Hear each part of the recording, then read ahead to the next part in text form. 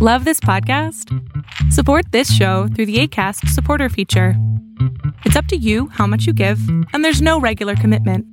Just click the link in the show description to support now.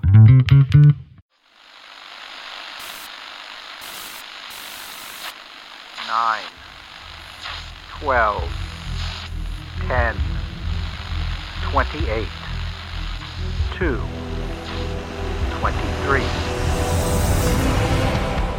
This is Deep State Radio, coming to you direct from our super secret studio in the third sub-basement of the Ministry of Snark in Washington, D.C., and from other undisclosed locations across America and around the world. Hello, and welcome to another episode of Deep State Radio. We are just completing the July 4th weekend, and I am your host, David Rothkopf. I'm here in New York City, which has not been washed away by torrential rains, in Washington, D.C., which has almost been washed away by torrential rains. We have Rosa Brooks of Georgetown Law Center. Hi, Rosa. Hi, David. And we have David Sanger, who circled the storms for an hour or two, but finally got down on the ground. Hi, David. Hi, I really want to thank Rosa for coming by in the rowboat and getting me out of National Airport. Yeah.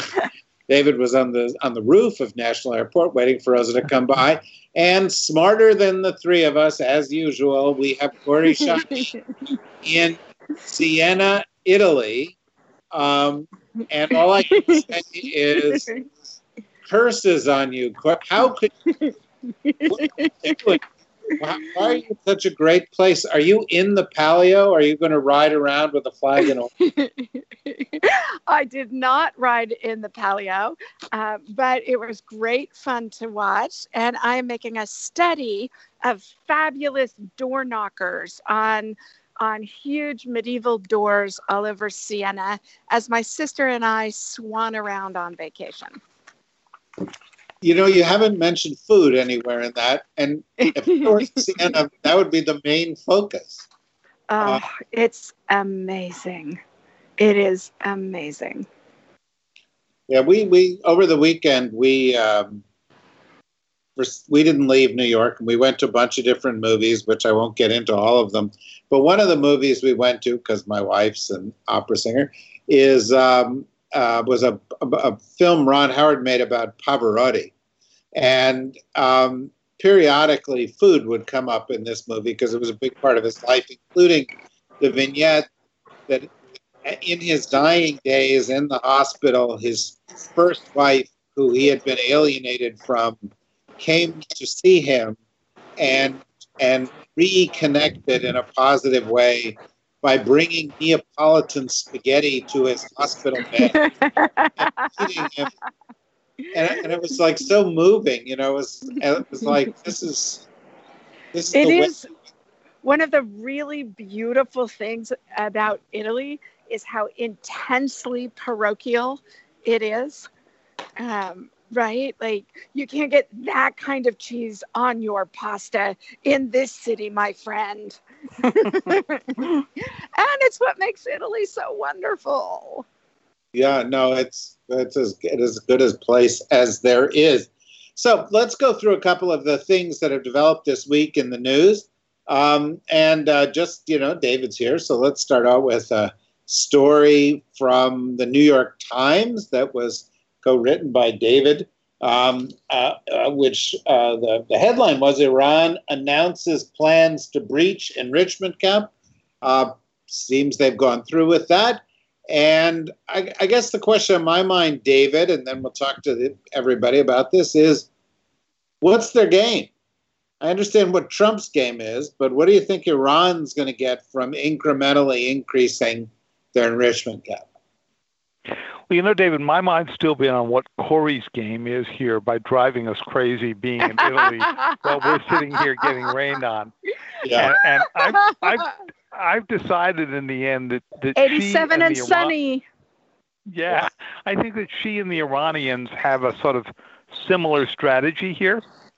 And the strategy is to take small steps that they know will drive people in the swamp completely crazy. right? And so that's what the Iranians are doing in this particular case.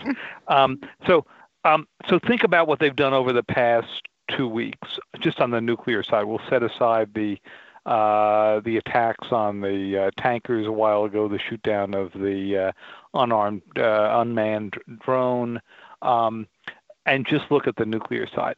They have gone incrementally over the amount of uranium they're supposed to possess. What they have now is a tiny fraction of what they had in 2015, when you'll remember they shipped 97% of their fuel out to Russia and got it out of the country.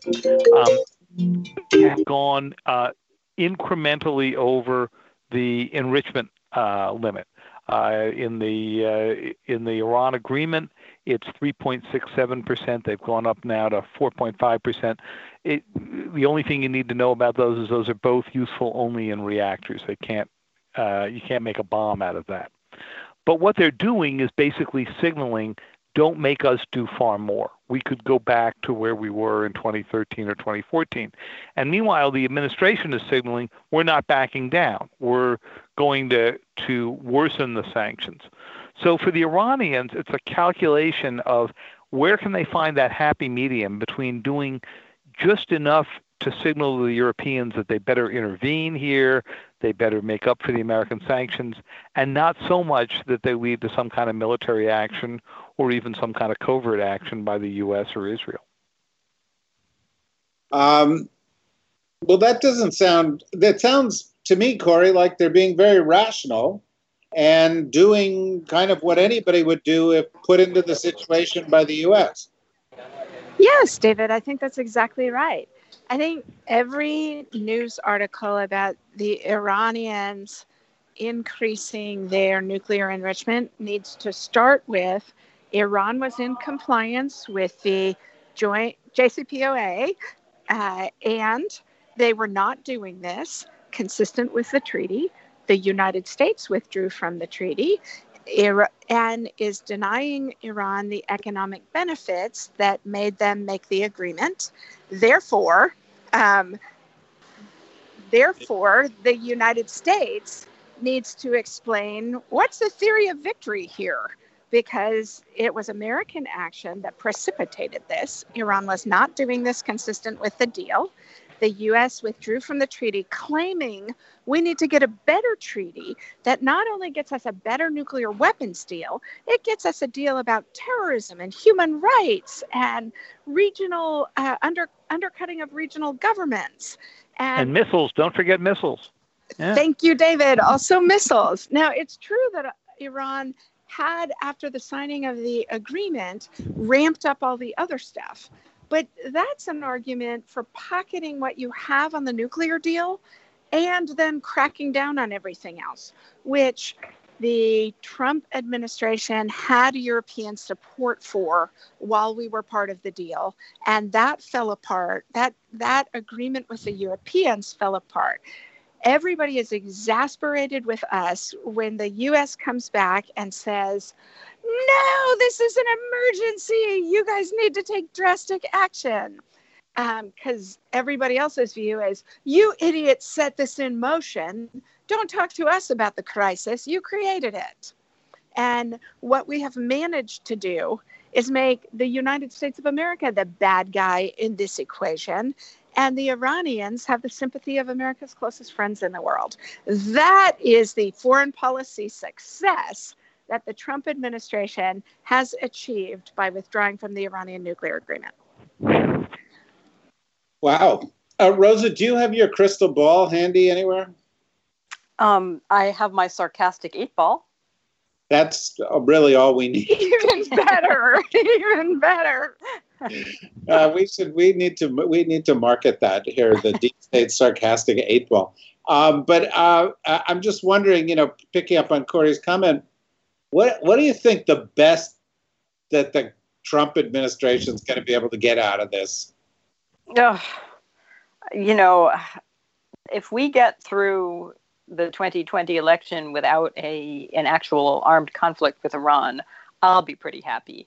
I don't see any likely positive outcome to me, I think we're looking at gradations of bad, ranging from the Iranians continue to push the envelope little bit by little bit, and that's not great for anybody, and nobody really does anything about it aside from a lot of hand-wringing.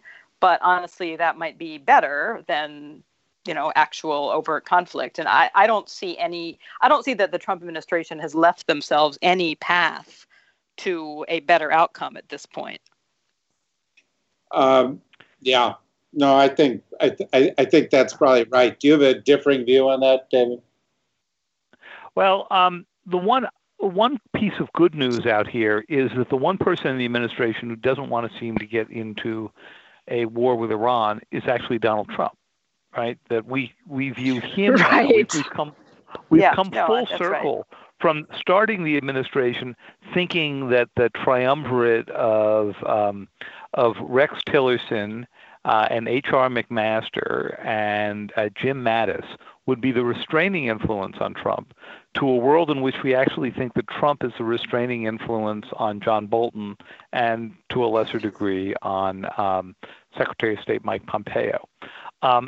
And that's important because every time we have seen him walk up to the edge of something that could start a bigger conflict, he has thought better of it. And while the process has been messy and ugly, and I'm not even sure I would call it a process, he certainly seemed to come out in roughly the right place when he came to the conclusion that it's not worth killing a bunch of people over the downing of an unmanned drone.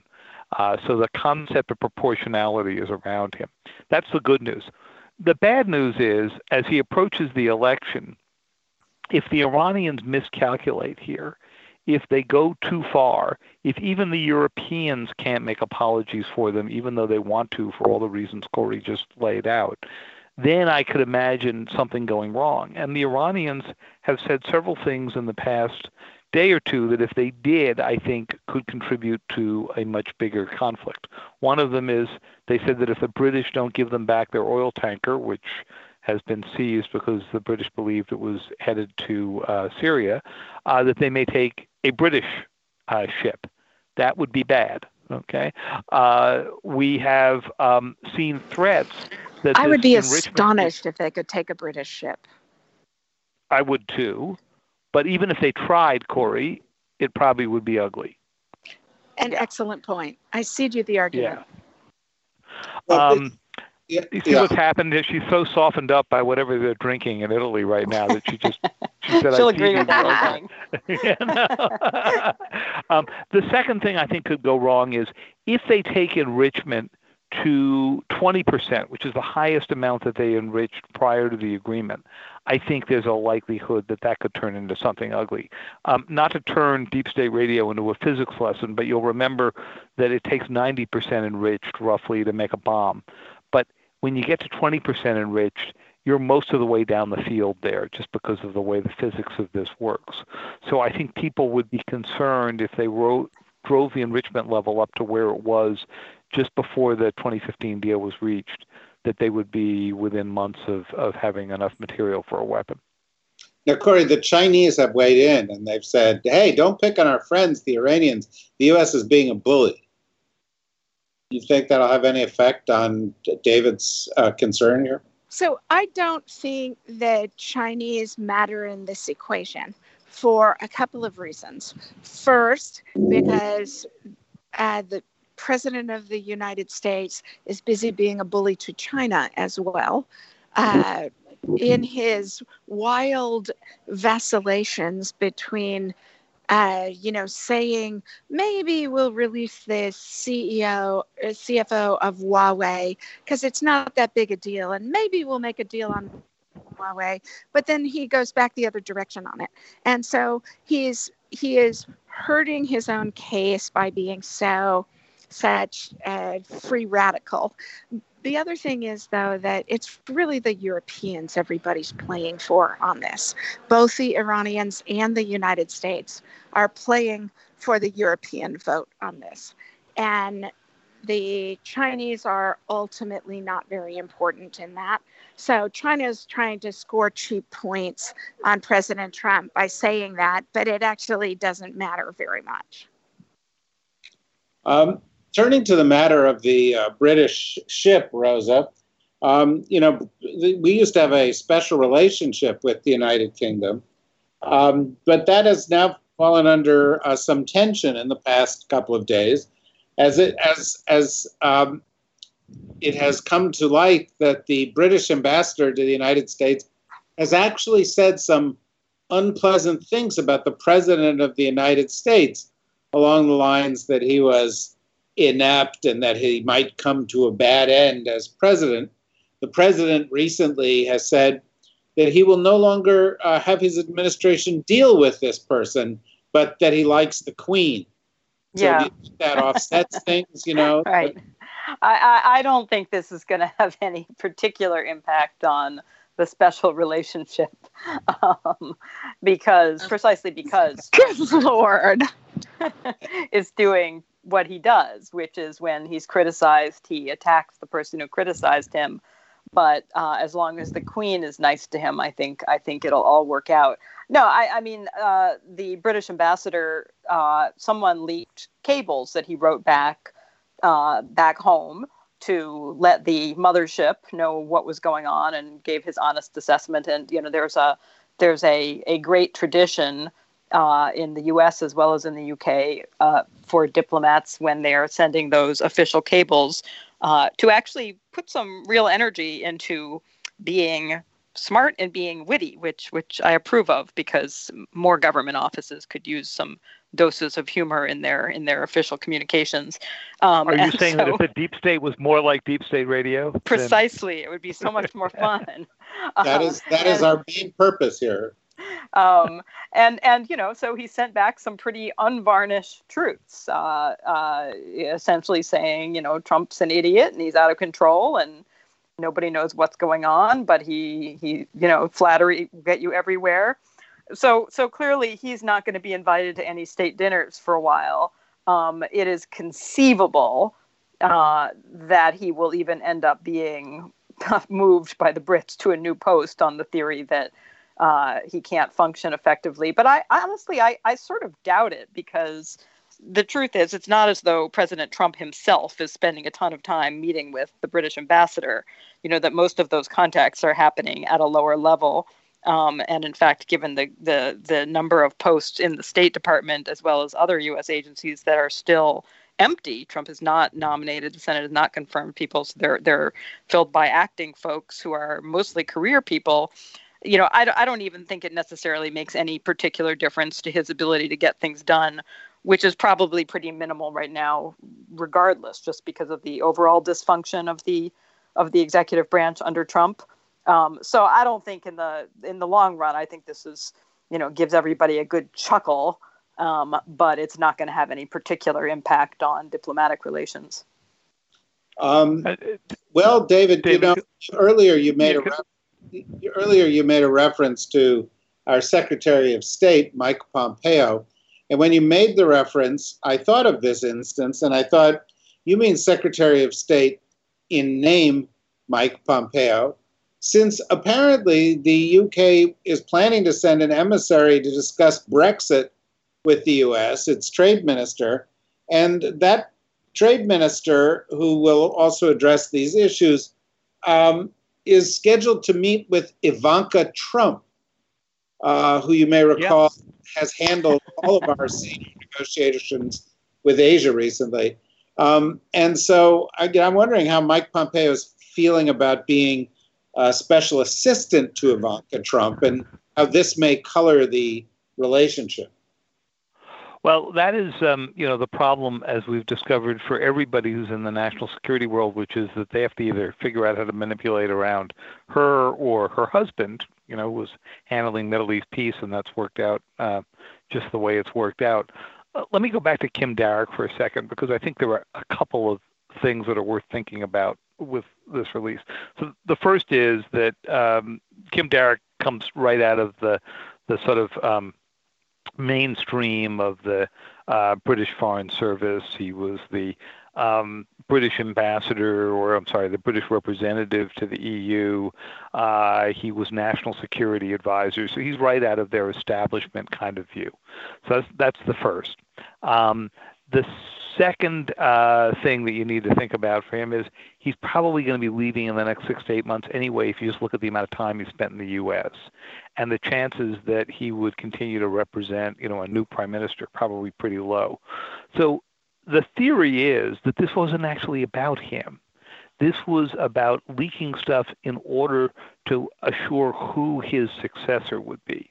And right now, the betting had been, until all of this happened, that it would be Mark Sedwill, who was his successor as the National Security Advisor, is now the Cabinet Secretary, is also a career Foreign Service person, very much out of the same cloth, is blamed by a bunch of the Brexiteers for not supporting a sort of hard out of the European Union. And they may well have been leaking this in order to make sure that a real Brexiteer who loves Trump gets appointed the next British ambassador to the United States. Because I don't think you go to all this effort to go after somebody who you think is going to retire from the Foreign Service within half a year or so. Yes, that's true. You also, as the president mentioned in his tweet, breaking up with the British ambassador, in which he said he would no longer see him, but he liked the Queen. I don't think he's ever seen him. Yeah, Exactly. Not individually. I think in groups when the prime minister has come, he certainly has. Yeah. But he did mention, Corey, that the UK is about to have a new prime minister. Current thoughts are that prime minister is somebody who once himself was foreign minister, and even before that, when he worked with the foreign ministry, was viewed as incompetent by his seniors, the foreign minister. So, this may be the least of the problems the British Foreign Service is facing. Yes, I actually think the crisis of competent governance in both Britain and the United States right now is a serious problem for the free world. And the series of feckless decisions by people who ought to be taking responsibility for the welfare of their countries is breathtaking in both Britain and the United States. And I saw an article in the newspaper the other day suggesting that the British intelligence services had been exploring, while he was foreign minister, whether they could preclude him from seeing classified information that they did not believe he would behave competently and discreetly in the management. So you're saying this is going to be a match made in heaven with Donald Trump? Maybe, except I don't think heaven came into that, but yeah, that's it's going to be a beautiful thing. They can sit together leaking classified information, although with luck they just won't read it, so they won't be able to leak it. Yes, that is one possibility. The other possibility, though, is that it's, two clowns in a clown car. And while all of our countries are dealing with serious national security problems, and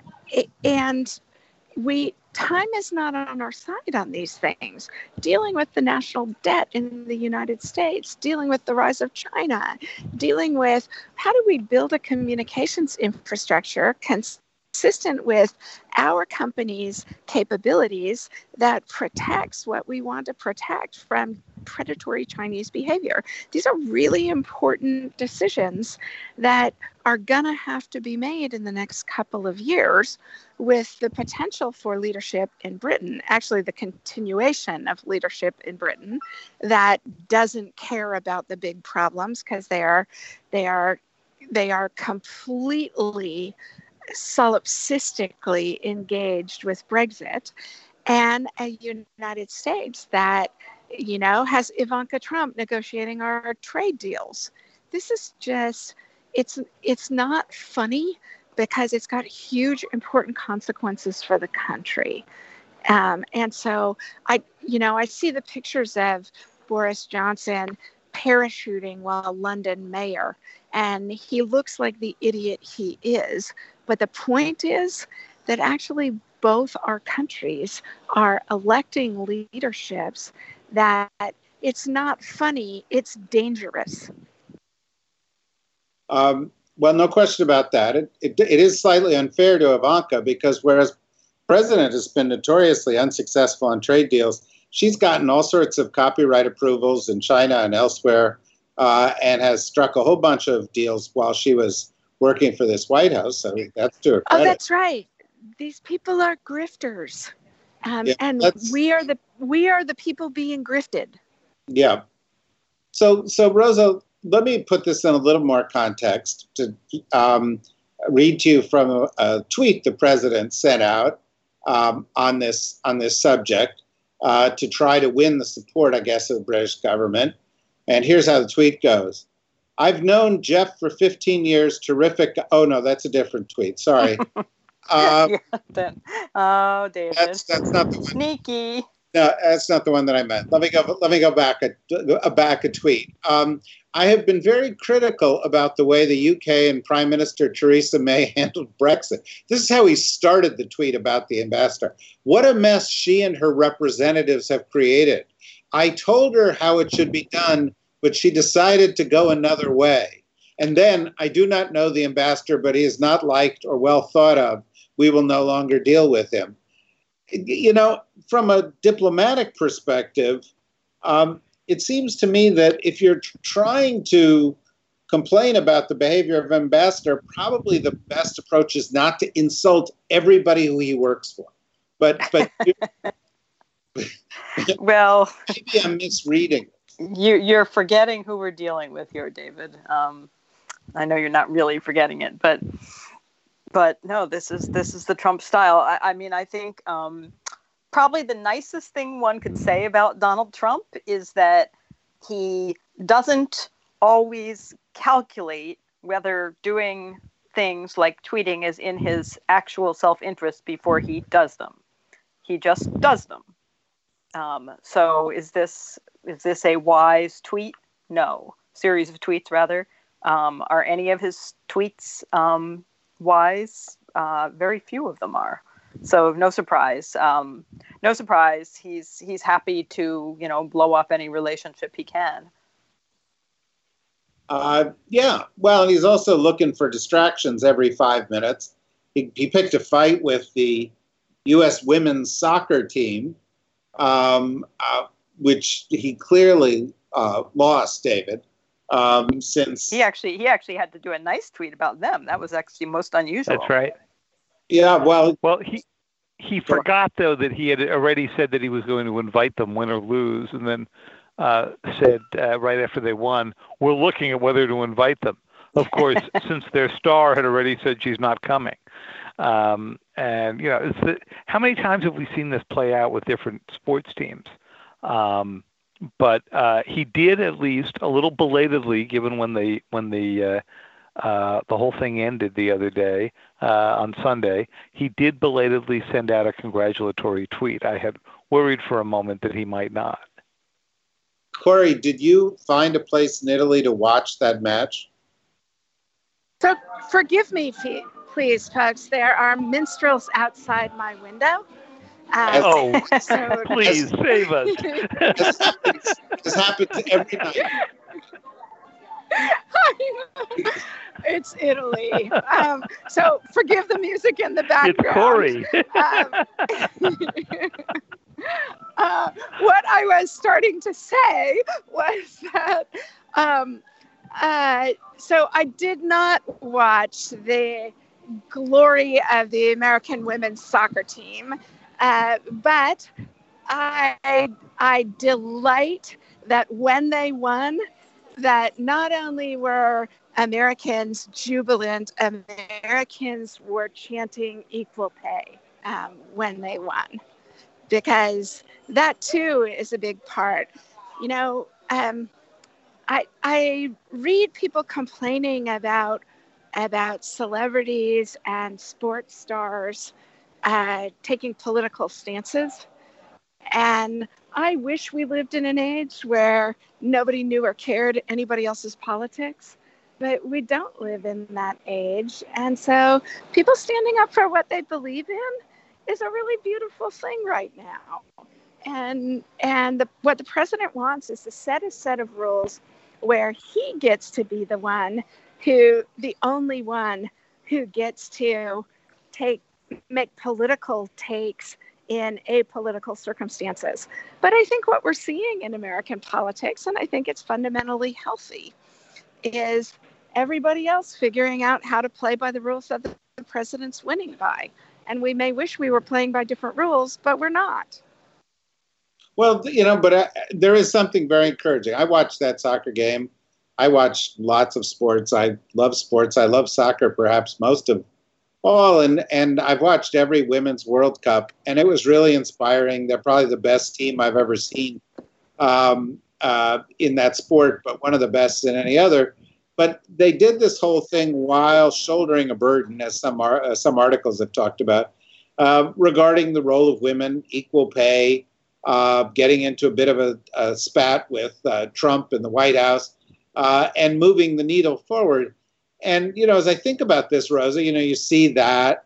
You see this Jeffrey Epstein prosecution, to which I made an allusion earlier, a prosecution of a sexual predator who had worked a kind of male-dominated judicial system in ways that have kept him from facing real serious consequences for his apparently ghastly actions, but where women, journalists, didn't let up, reported on the case, leading the way by the Miami Herald, and that led the Southern District of New York and the FBI to reopen things by their own admission, and you're getting a different sort of approach to justice, and you've got a bunch of women candidates who are among the leaders in the Democratic thing, and that's very encouraging. And I have to say, and maybe you want to talk about this a bit, this initiative that you and Corey and others are involved with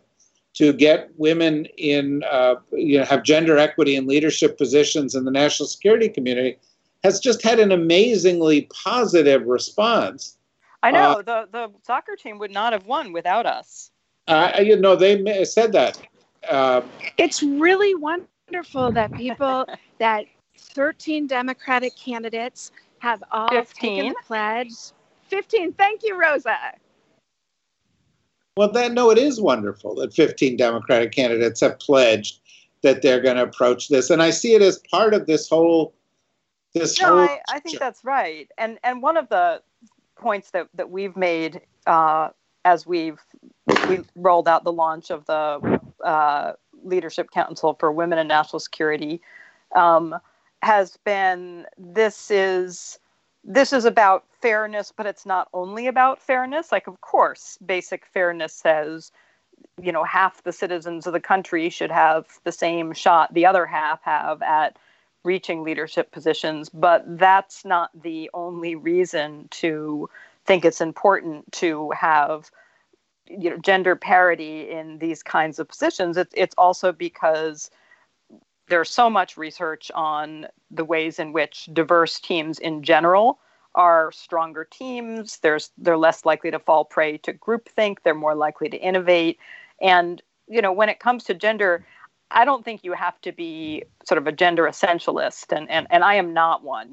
I've always been very skeptical, as you know, of these arguments that, women are just inherently different from men. Women are nicer, more nurturing, and it's just biologically driven. And that therefore, if you have more women in certain kinds of positions, you're going to get, nicer, more nurturing foreign policy or something. I'm inclined to think. No, I like where this is going. No, Rosa and I are living proof that's not right. true. That's Hell right. no. And the punchline is clearly no more men journalists. Is that? Yes, that is one of the no. Clearly. But more minstrels. You don't have. You don't have to think that there's any biological specialness about women that leads them to make different decisions in order to say, in the society that we live in, most women have different experiences than most men in certain ways, and there are patterns to the ways those experiences are different. And when you get a lot of women in the room for the first time, and in fact, there have been all sorts of studies done on what's the tipping point where an underrepresented group starts really shifting the culture, so they're not just token anymore, but It's about 30% representation. When you get to that tipping point, you get a group of people who may have a different set of background experience, a different set of assumptions, a different set of priorities, and that starts showing up in the decisions that get made. And I think, when you have women journalists, they are often more attuned to the issues that women face, the kinds of issues that a group of male editors might say, oh, well, that's just not that newsworthy, or that's not that important, or something like that. And you start getting different decisions that get made, and that results in different kind of coverage. It results, in this case, we hope, in somebody ending up in prison who should have been there a long time ago. Yeah, and we've seen this a lot, David. Not only have women journalists been in the lead on this story, but before we went on, you and I were joking about a not very funny story of a male editor, cutting references to certain crimes by this Jeffrey Epstein out of a story a woman was writing, because Epstein had called him and essentially, said he's sensitive to these stories of girls, and he took it. Let's make it clear, this editor was not at a publication I work at. No. But you guys have had controversy too with how you covered the rape accusation on Trump. That's right. Which, by the way, I felt after not covering it terribly well, there was a recognition of that.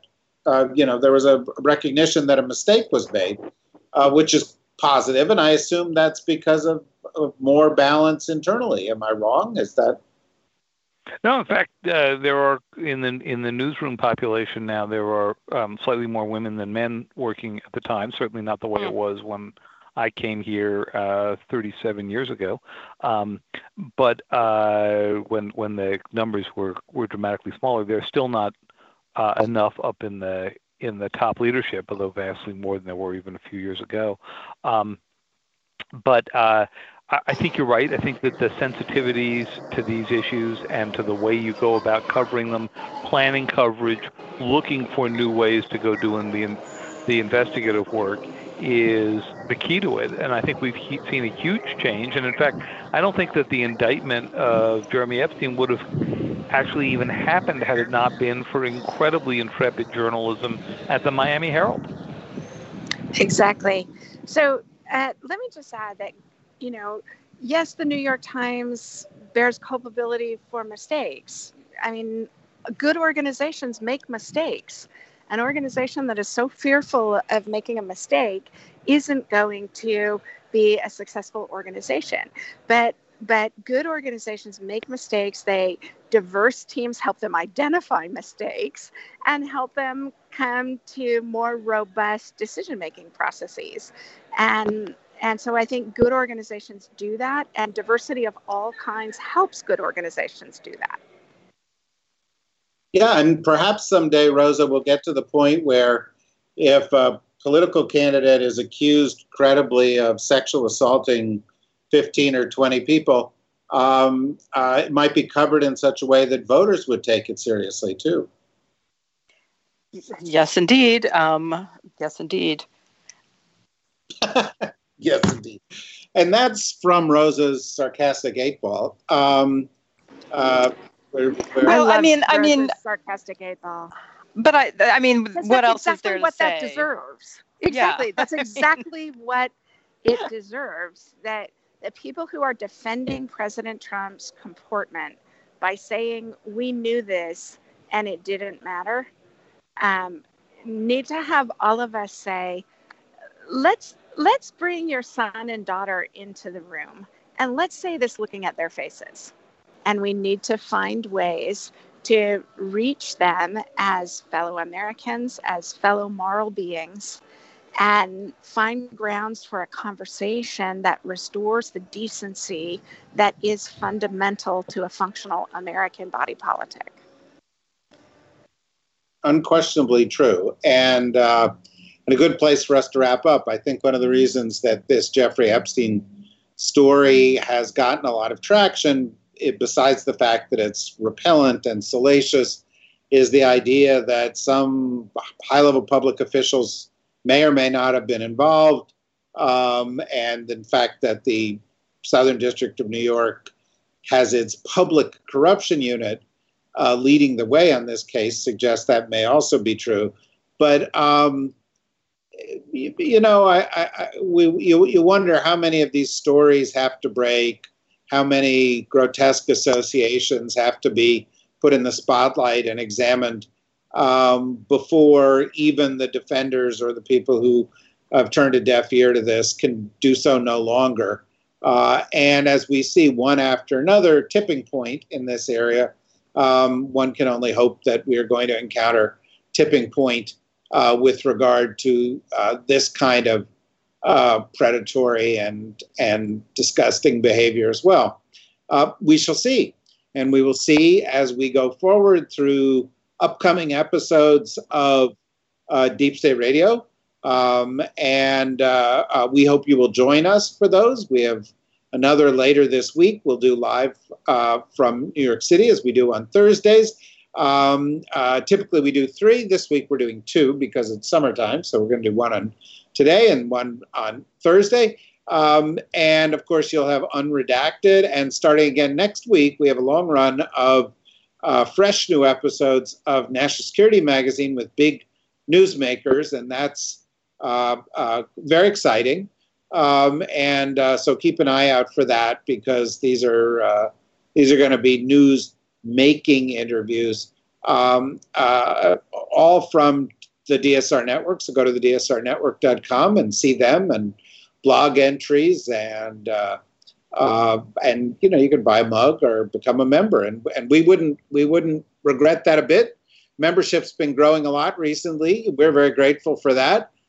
We appreciate the support. So it's a good way to spend a few moments this summer is joining up and helping to support future episodes of Deep State Radio. Thank you, Rosa, and thank you, Corey, and thank you, David. We hope you'll join us again next week when we will celebrate, by the way, the 200th episode of Deep State Radio, which is amazing. And we will go over some of the highlights and announce some new things. So please join us again for that. And thanks to all you guys. Bye-bye. Deep State Radio is a production of the Deep State Radio Network, a division of TRG Interactive Media. Our podcast today was produced in cooperation with Goat Rodeo Productions and was supervised by Ian Enright. Join us again for another episode of Deep State Radio. If you don't, we know where to find you.